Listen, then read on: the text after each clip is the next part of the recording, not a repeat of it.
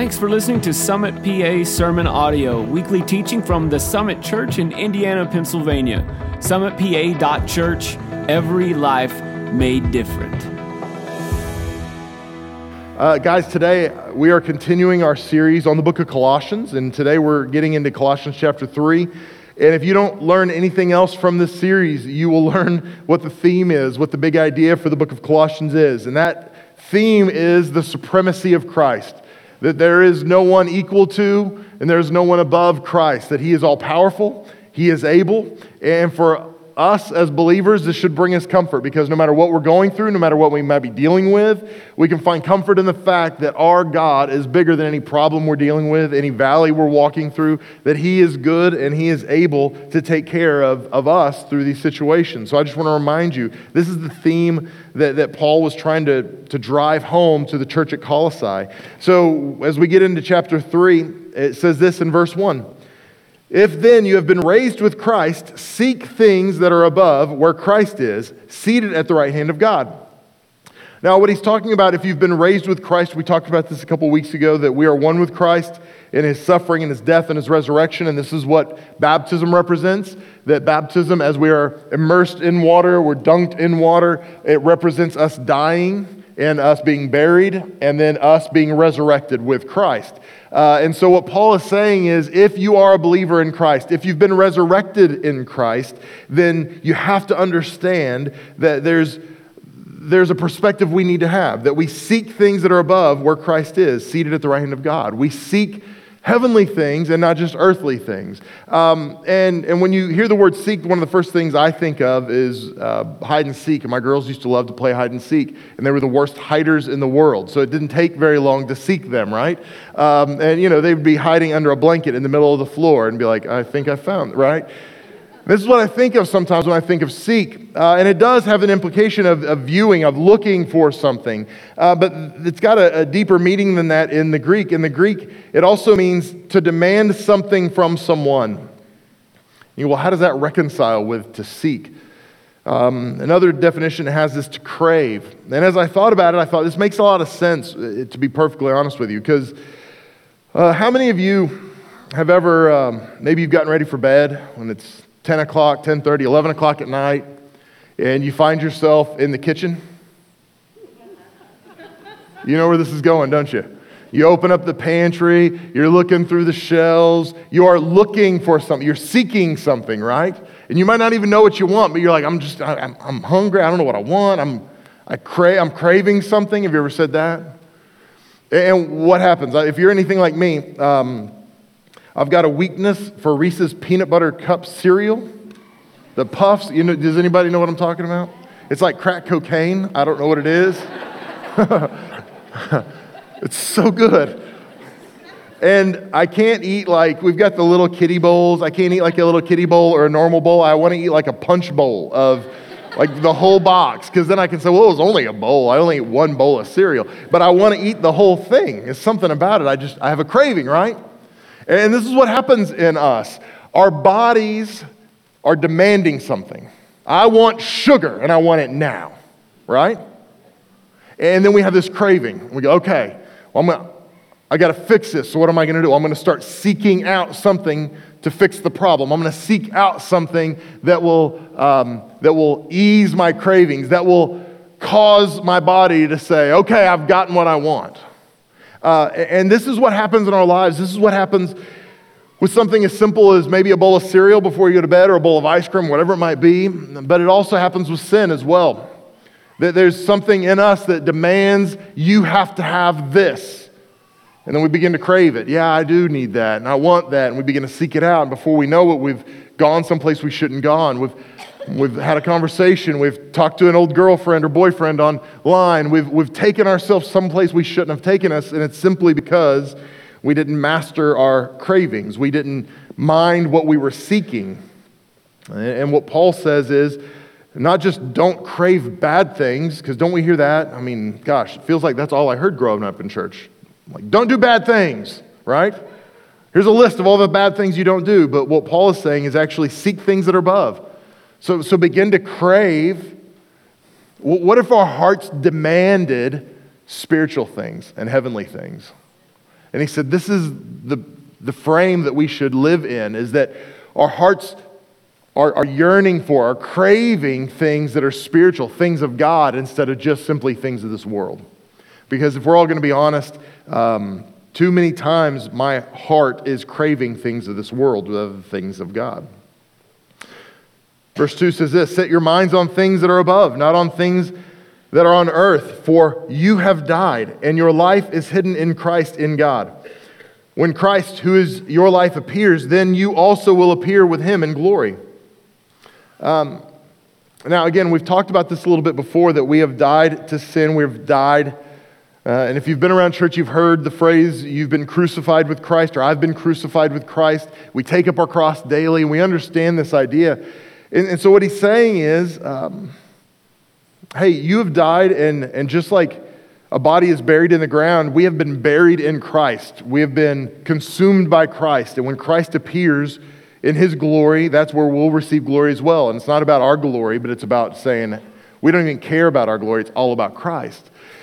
One of the things we see here, Paul talks in Galatians chapter 6, and I want to share this verse with you. It's in verse 14. He says, but far be it from me to boast except in the cross of our Lord Jesus Christ, by which the world has been crucified to me, and I to the world. So again, we see this phrase, I've been crucified to the world, right? But one of the things we don't talk about often is this first part where he says, by which the world has been crucified to me. So what he's saying is, I am dead to the world and the world is dead to me. My oldest daughter, Abby, is 16 now. When she was little, I think it was before Emma was born. Emma might have been an infant. We were living in Austin, Texas. In this house we lived in, we had a countertop between the living room and the kitchen. And on that countertop, we had a fish bowl. And we had goldfish.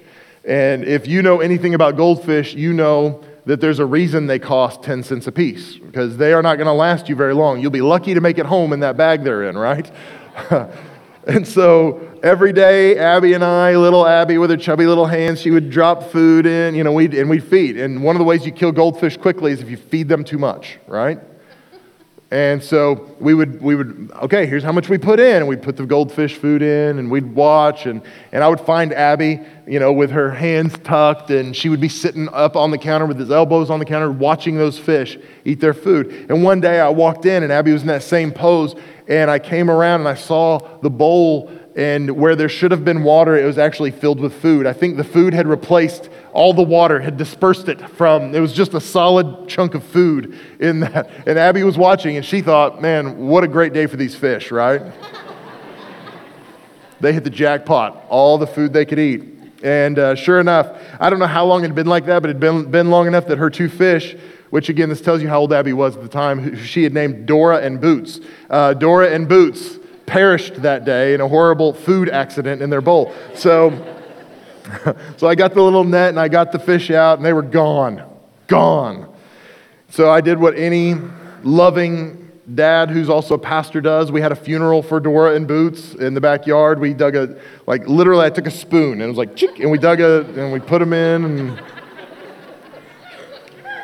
we'll never forget you, Dora and Boots. Like, we had a moment there in our backyard. So we had this moment, and that was it. We went about our business. I think we bought her another fish later, and probably also as well. But this is the thing. We could have said, Dora and Boots, we're not going to forget you.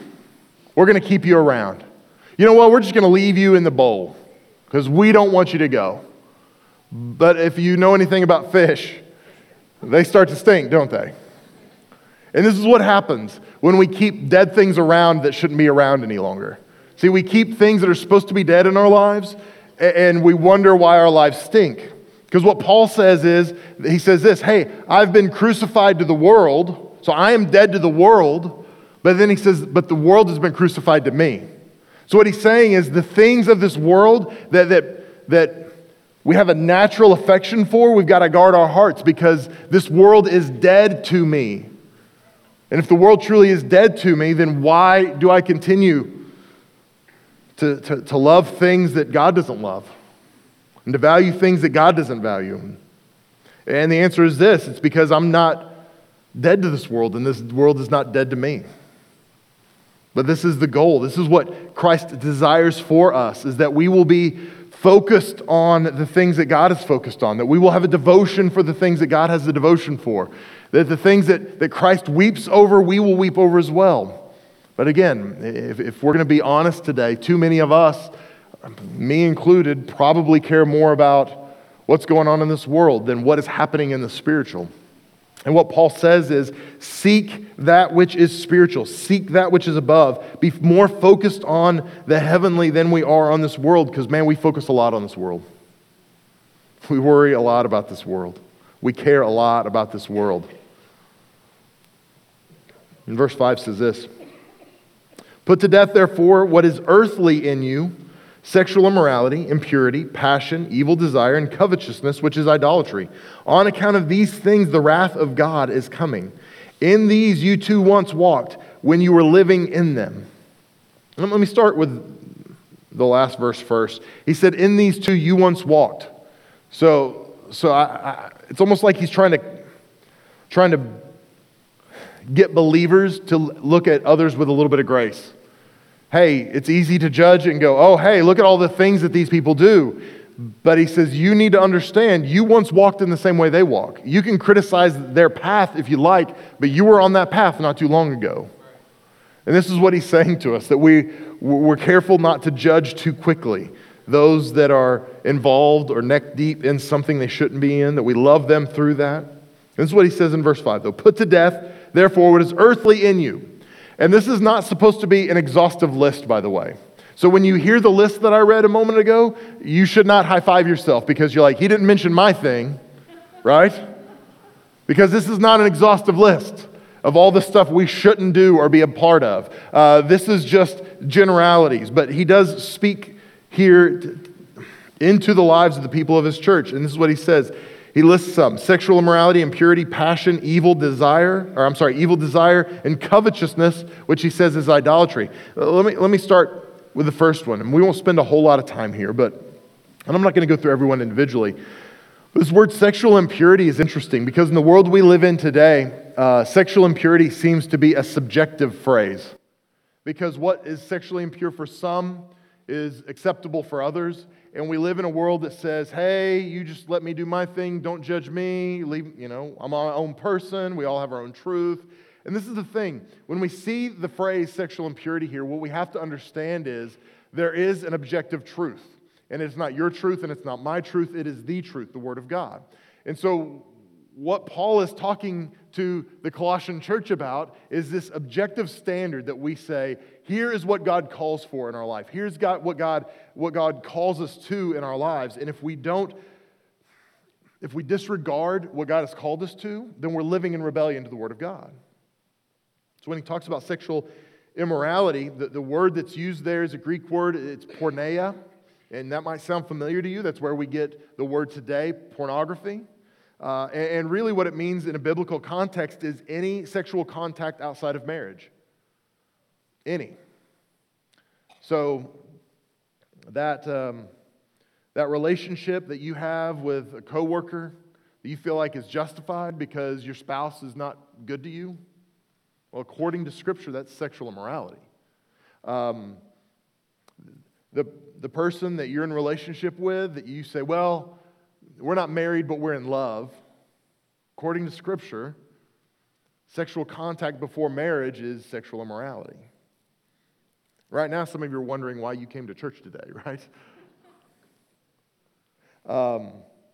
Looking lustfully at a woman, whether she is fully clothed or it happens to be an image on your computer, that's sexual immorality. And what we have to understand is all of these things will pull our affection away from Christ. All of these things will divert attention from Christ to ourselves. And this is what you have to understand. My youngest daughter, Emma, she has such a tender heart that sometimes when I get on to her about something, she feels like there's a fracture in our relationship. And so I have to remind her, no, Daddy loves you like crazy. Okay? Just because I'm correcting you doesn't mean I don't love you. In fact, I think parents that don't correct their kids don't love their kids. And so I said, I'm correcting you because I love you. And we've talked about this illustration before. GPS is trying to get you to your destination. You plug the destination into your GPS. And if you take a wrong turn, the GPS is going to tell you, hey, if you want to get to where you want to be, you need to do a U-turn. You need to take a right turn at the next right, because it's correcting. And this is what I do with my girls. And so when you hear this today, don't hear it from a judgmental heart or spirit. That's not what this is. I want to bring correction to you, because if you want to get to where God wants you to be, you might be on the wrong path. So I want you to hear my heart today. So if you're living with someone who's not your spouse, I'm not saying you're the worst person in the world. I'm not telling you you're horrible. What I'm telling you is you might not have realized you've deviated from God's best path for your life. And we want to help you correct. We want to talk to you about that. We want to help you see truth. If you're in an illicit relationship of any kind with somebody who's not your spouse, I want you to know something. I'm not going to heap condemnation and guilt on you. I want to help you. We want to restore your marriage. We want to help you get things right, because that's the heart of God. So we want to correct you and help you get on the right path. So understand, when we're talking about sexual immorality, I'm not trying to heap condemnation on you. If you're in the clutches of sexual addiction of any kind, whether it's pornography or whatever it might be, we want to help you. There is hope for you. You don't have to live this way any longer. I want you to know that. So there is no guilt or shame in this place. We want to help you. Does that make sense? So we are here to help you through that. If we move on, it says impurity, passion, evil desire, and covetousness, which is idolatry. So this word for covetousness, it's the Greek word is pleoexia, and what it means is it can be interpreted as greed or as covetousness. And when I was a kid and I learned the Ten Commandments, thou shalt not covet, I never really understood it. I just knew it's wanting something that somebody else has. And that's a good basic foundation. It's wanting something that's not ours, that doesn't belong to us, that God hasn't given us. It's thinking my life would be better if I had that house or that car, or if I had that life or that spouse or whatever it is. But it's interesting because I think a lot of us can relate to that. We live in a world that's typically dissatisfied, especially in the age of social media. We see so much stuff, and we see other people's vacations, and we see other people's houses, and we go, oh, well, my life would be better if. And that's covetousness. But the other way it's interpreted is greed, and this is the thing that's so interesting to me. Very few people will say they have a problem with greed. I've never had somebody come to me and confess greed before in my life. But what we do is we will mask it as other things. So we'll say things like, oh, I'm not greedy, I'm just thrifty. And what we're really doing is, because greed is the spirit of accumulation. I'm going to accumulate everything I have or everything I can, because that's where my source is. That's where my strength is. And what this is saying is that this word that can be interpreted as covetousness or greed is in fact idolatry. So it's setting up someone or something else in place of God. And this is what greed does. Greed will come into our lives and say, you need more. So accumulate, acquire, get, do whatever you have to do, and we will accumulate and accumulate and accumulate. Maybe it's stuff.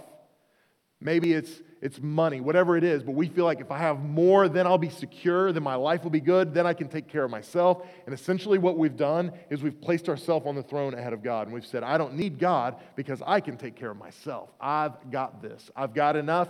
I've got plenty.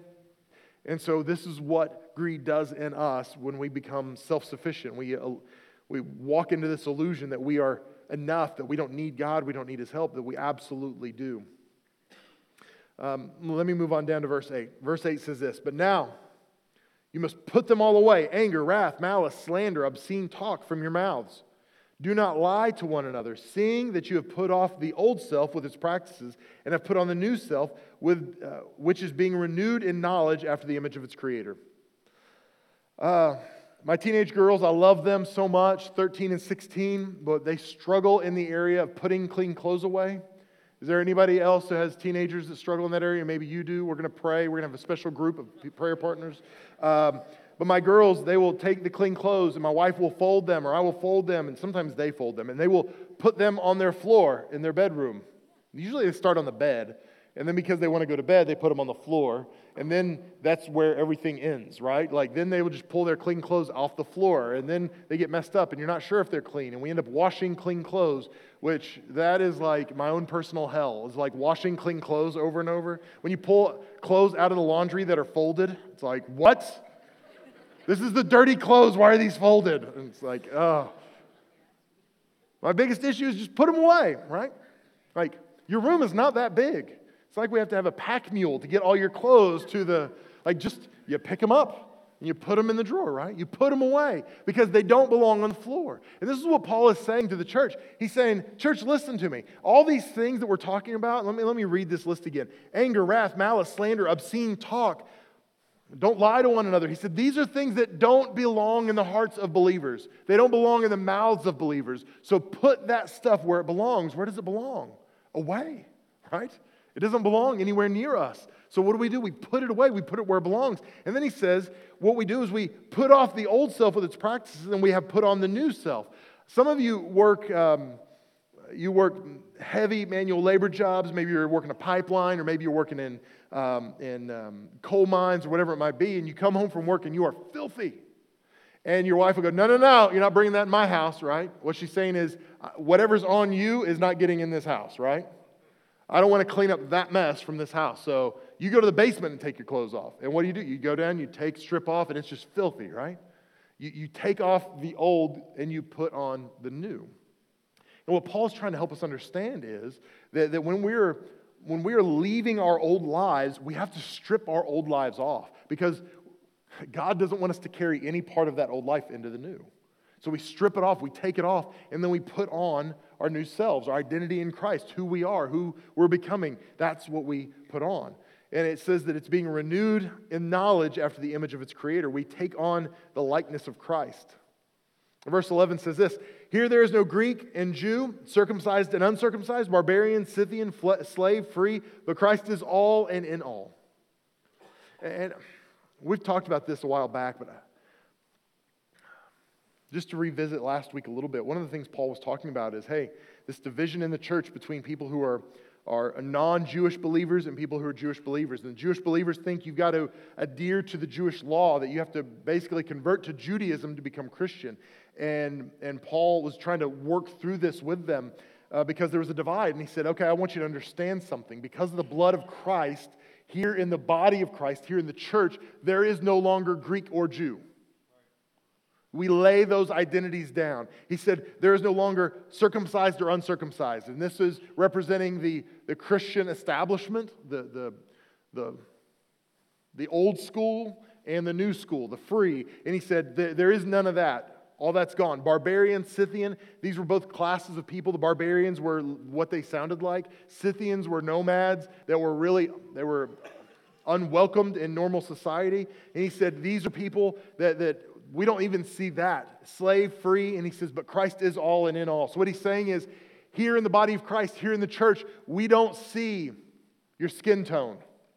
We don't see your gender. We don't see your political affiliation. We don't see, right?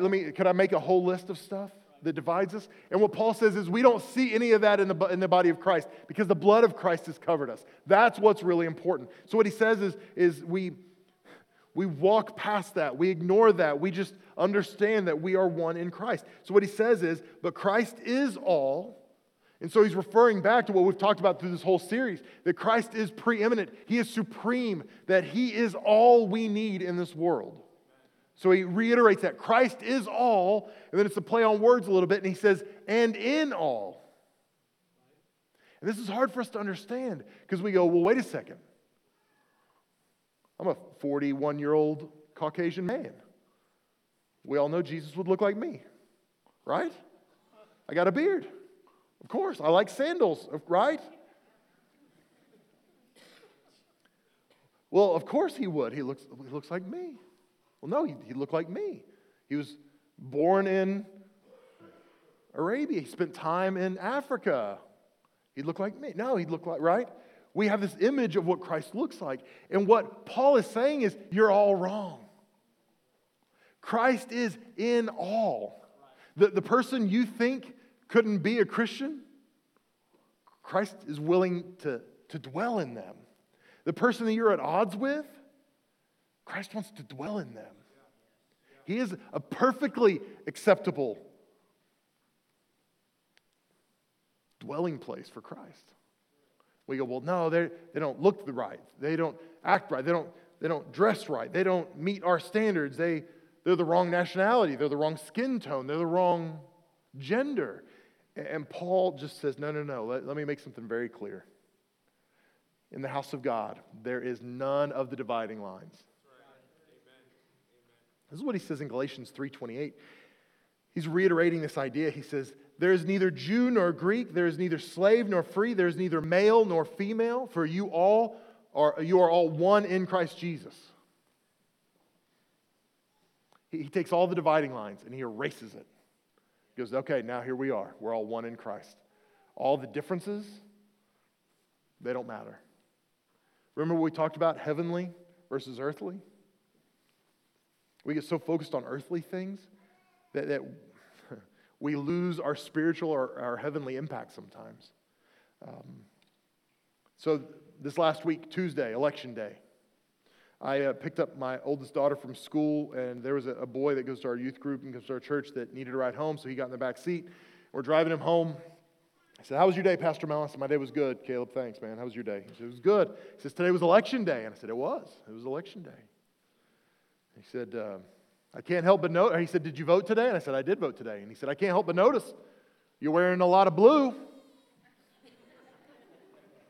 I said, I am. That's right. I am wearing blue today. And he said, can I ask why? I said, sure. Yeah, you can.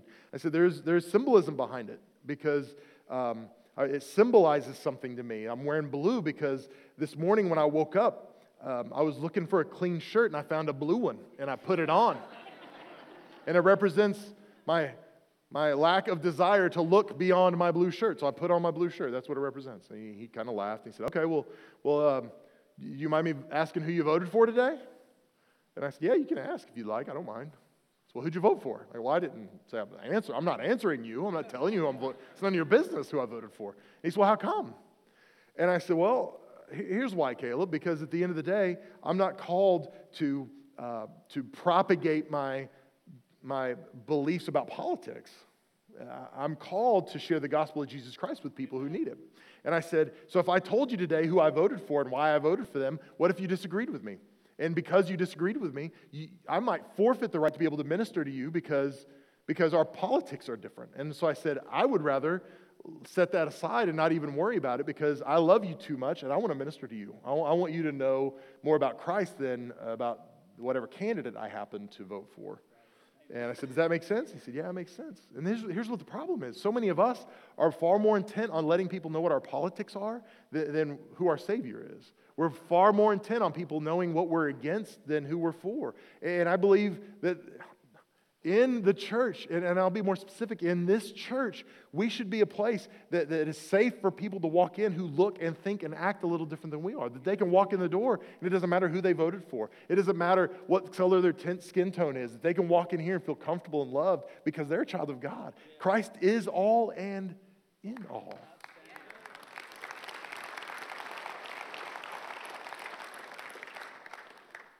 It's hard to do, isn't it? Some of you are on social media right now, and you're getting frustrated about some of the things you're seeing on social media right now. I'm telling you, it's a daily battle for us to lay things aside, for us to say, God, I'm not going to walk in offense. I'm going to walk in love.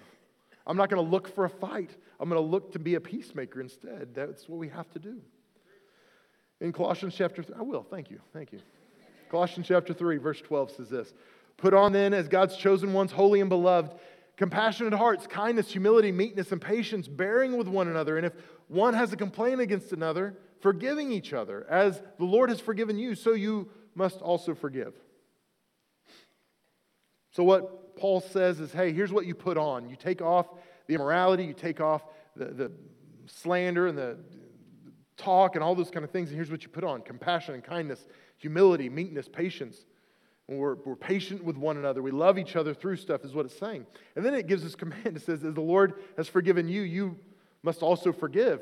And the truth is, it's hard to forgive, isn't it, when we've been hurt. But what we see, even if you divorce yourself from biblical truth, what we see psychologists say is that it is good for victims, even victims of abuse, if they can get to the point where they can be gracious, maybe not in the presence of their abuser, but if they can have a graciousness in their heart toward their abuser and learn to forgive their abuser, they will be healthier for it in the long run. And so we see this in psychology, and what we see is it's a biblical truth for us that if we can simply say, God, help me to forgive. even when I've been hurt deeply, even when I've been disappointed, even when somebody has let me down. Help me to learn to forgive them. Then we will be healthier for it. We will be better off for it. And this is what you have to understand.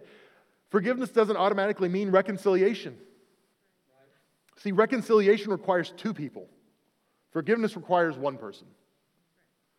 The other person can hate you forever, and you can still forgive them. God's not saying you have to be reconciled. What He says is, if you can be, that's the goal. You should be reconciled if you can be. But if you can't, forgiveness is the command. Some of you have gone through bitter divorces. And I'm telling you, I know it's hard. And I know you're heartbroken. And I've sat with people that are walking through this process and they go, why can't God change their heart? Why can't God save my marriage? And at the end of the day, reconciliation requires two people. And if there's one person who says, I'm not interested, then there's nothing the other person can do. So some of you today are heartbroken. You've been betrayed by somebody that you thought you were going to spend your life with. And I'm telling you today, as hard as it is, God commands us to forgive, not for them, but for us, so that you can heal, so that you can become who God wants you to be, so you can take the next step. Forgiveness isn't about putting the relationship back to the way it was. In fact, many times it's impossible to restore the relationship to the place it was. But forgiveness is all about saying, I'm not going to carry this weight with me any longer. I'm releasing someone from a debt that they are released from, and we can move forward and be okay. So my challenge to you today is forgive even when it's hard, because it's been commanded of us. Colossians 3:14 says this, and above all these put on love, which binds everything together in perfect harmony. See, it doesn't matter if we do the right things, if we're not doing them in love, because love is what? It's like the bow. It's like the ribbon on the wrapping paper that keeps the wrapping paper in place. It binds it together. Let's be honest, Scotch tape really, right? That binds it in place, but the ribbon makes it look good. So love is more like the Scotch tape. Can I say it that way? It's what holds everything together. And if we do things, even if we do the right things, if we do it with the wrong motivation, we do it without love, then we are wrong. Verse 15, and let the peace of Christ rule in your hearts, to which indeed you were called in one body, and be thankful. I'm not going to spend, I'm almost done, but man, when I read this, I was so convicted, because so many times in my life, I will take the peace of Christ and I will take that out of the way so I can let something else rule my heart. I'll be in a difficult season or situation and I'll have worry or fear. I'll go, hey, peace of Christ, you come here. I'm going to sub somebody in for you. And I put in worry. And what happens is that worry then directs my heart, it directs my actions, it directs my thoughts. And as a result, it is what's ruling me. But when I allow the peace of Christ to sit on the throne of my heart and to direct my feelings, my emotions, my actions, everything is healthier in my life. It's easier for me to extend the benefit of the doubt to someone if I've got the peace of Christ ruling in my heart, because I'm not worried, I'm not afraid, I'm not anxious. I can trust God.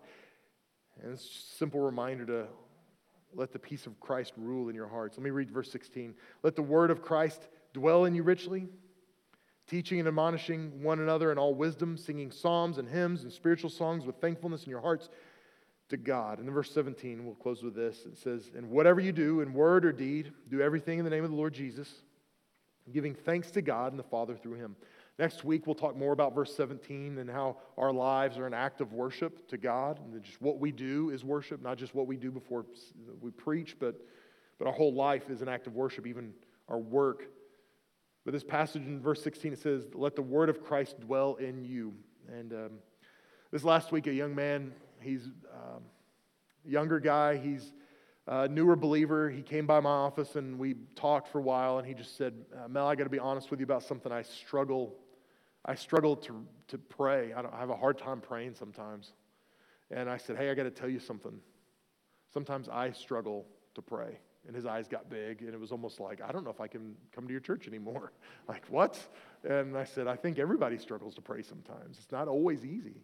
And it's just a conversation. I said, tell me about your prayer life. What does it look like? And it was kind of the stereotypical, well, I just, Dear God, and there's this idea that it's got to look a certain way and it's got to be a certain way. And I think we have this idea that you kneel by your bed at 5:30 in the morning and you clasp your hands, and you got to pray in the King James for whatever reason. And henceforth, Heavenly Father, thou art great, right? Well, that's not how. So he described his prayer life to me, and I go, whoa, let me help you with something.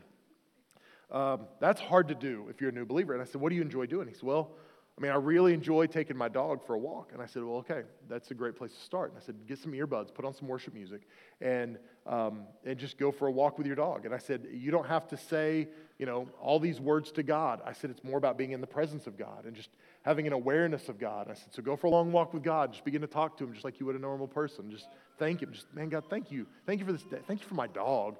Thank you for my job. And just begin to talk to him. And I said, let me take some of the pressure away. So, okay, that's great. So we talked through that a little bit.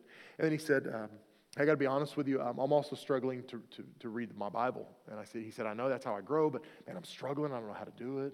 And I said, well, tell me how you're doing it. And he said, well, I just open my Bible and I start reading.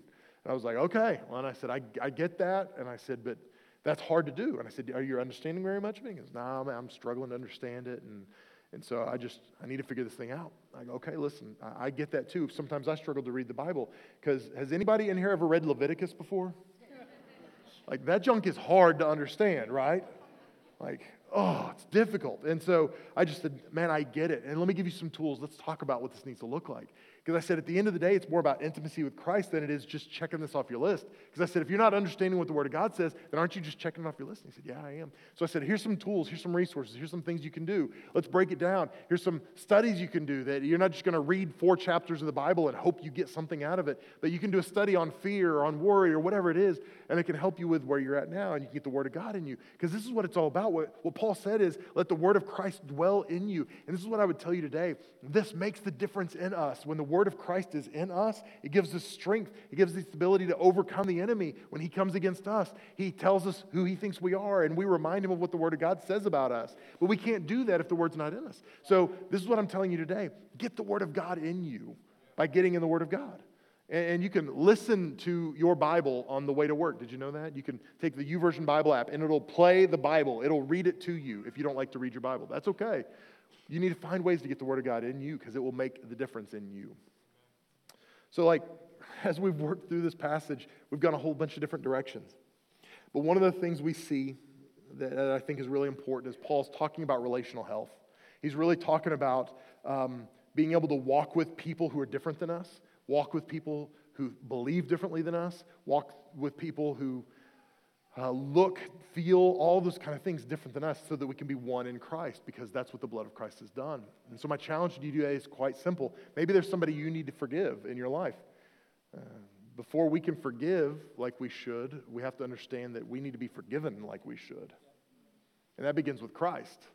So if you're here and there's relational conflict in your life, I would love for you to start with Christ and just say, hey, Jesus, forgive me, make me right. And today, I believe that Jesus is here and he wants to make you whole. He wants to make things right in your life. He wants to forgive you for everything you've done in your life. He wants to bring you home, not to condemn you. That's what this is about today. So I want to give you that opportunity. I'm not going to embarrass anybody or bring them forward. So if you would, bow your head and close your eyes all over this room. God, thank you so much for loving us. Thank you for the people in this room. Thank you for the opportunity we have to be reconciled with you. That God, even though we have done stupid things, we've been a part of stupid things, and we fail, Lord, you love us anyway. So God, I pray that you would help us recognize your beauty and your grace and your love for us, and I pray that I would draw us to you. Lord, I pray for those that are here that don't know you. Lord, let them recognize your beauty today, and I pray that that would be all they need, and they would be drawn to you today. Lord, I pray for those that are here that, God, there's issues in their heart with groups of people, with different ethnicities, with different genders. God, I pray that you would help us see in the body of Christ we are one in you, that there is no hostility between groups any longer, that it doesn't matter who we voted for, it doesn't matter what color our skin is, at the end of the day, we are one in you. So God, remind us of that and help us to love people the way you love them. Now, with your head bowed and your eyes closed, I just want to ask, if you're here today and you say to me, Mel, you know what, I'm not really serving Christ, I'm not really in a relationship with him, but I want to be. I need his forgiveness today. I need to be reconciled to him so that I can get some relationships right in my life. If that's you, I'm not going to embarrass you or bring you forward. I'm just going to pray with you right where you're at. I believe that God can minister in your seat right now to you, and He can change everything. So if that's you, I'm not bringing you forward. I just want to pray with you where you are. So if that's you, would you be bold enough to slip your hand up real high where I can see it? You can put it down. Thank you. I see you in the center section, sir. Thanks. On my left, ma'am. Thank you, sir. I see your hand on my left. Yeah, a couple of hands on my left. Praise God. Who else will join these and say, pray for me, Mel. I want to make Jesus Lord of my life today. Thanks. Over here on my right. Praise God. Praise God. Just a few more seconds. Anyone else want to join these? Thank you, sir. I see you. Yeah, on my left. Praise the Lord. Praise the Lord. Yeah, thank you on my right. I see you, sir. Awesome. I want everybody in this place to pray this prayer with me out loud. Say, Dear Jesus, thank you for loving me. And thank you for paying the price for my sins on the cross. From this day forward, my life is yours. Use it for your glory. Help me be reconciled to all man. Take away any biases I might have about your people, and help me love others the way you do. In Jesus' name, amen. Amen. Can we give God a round of applause today for what He's done in this place? Now listen, if you prayed that and you meant it, I just want you to know I'm proud of you. I'm excited for you. And we want to help you take another step in your faith journey. So we would love for you to take just a moment. It'll literally take you 1 minute. Take the card out of the seat back in front of you. On one side it says need prayer. On the other side it says salvation. If you'll simply fill out the side of the card that says salvation and drop it in one of our offering boxes as you leave today. There's 2 in the back of the room, 1 in the balcony, 1 outside these east doors. In the next day or 2, one of our staff is going to reach out to you. We're going to help you connect with opportunities. They're going to help you grow in your faith, and some relationships are going to help you as well. If you're watching online or you're here in the room but can't reach a card, you can simply text the word salvation to the number 555-888. When you do that, we're going to reach out to you. We'll help you take the next step in your faith journey. Here's what's going to happen now. The worship team's going to lead us in one more song. And while we're singing that, the prayer team's coming up to either side of the stage, and they're here to pray with you about whatever may be going on in your life. And then in just a moment, when we're done singing, the Pastor Todd, our worship pastor, is going to come, and he'll close us out and dismiss us. So why don't you stand to your feet all over the room? Let's worship together one more time before we go today, guys. I hope you have a happy Veterans Day tomorrow. Make sure you hug a vet. Let them know you appreciate them. But guys, I want you to know I love you more than you know, and I'm so honored that I get to be your pastor. God bless you guys.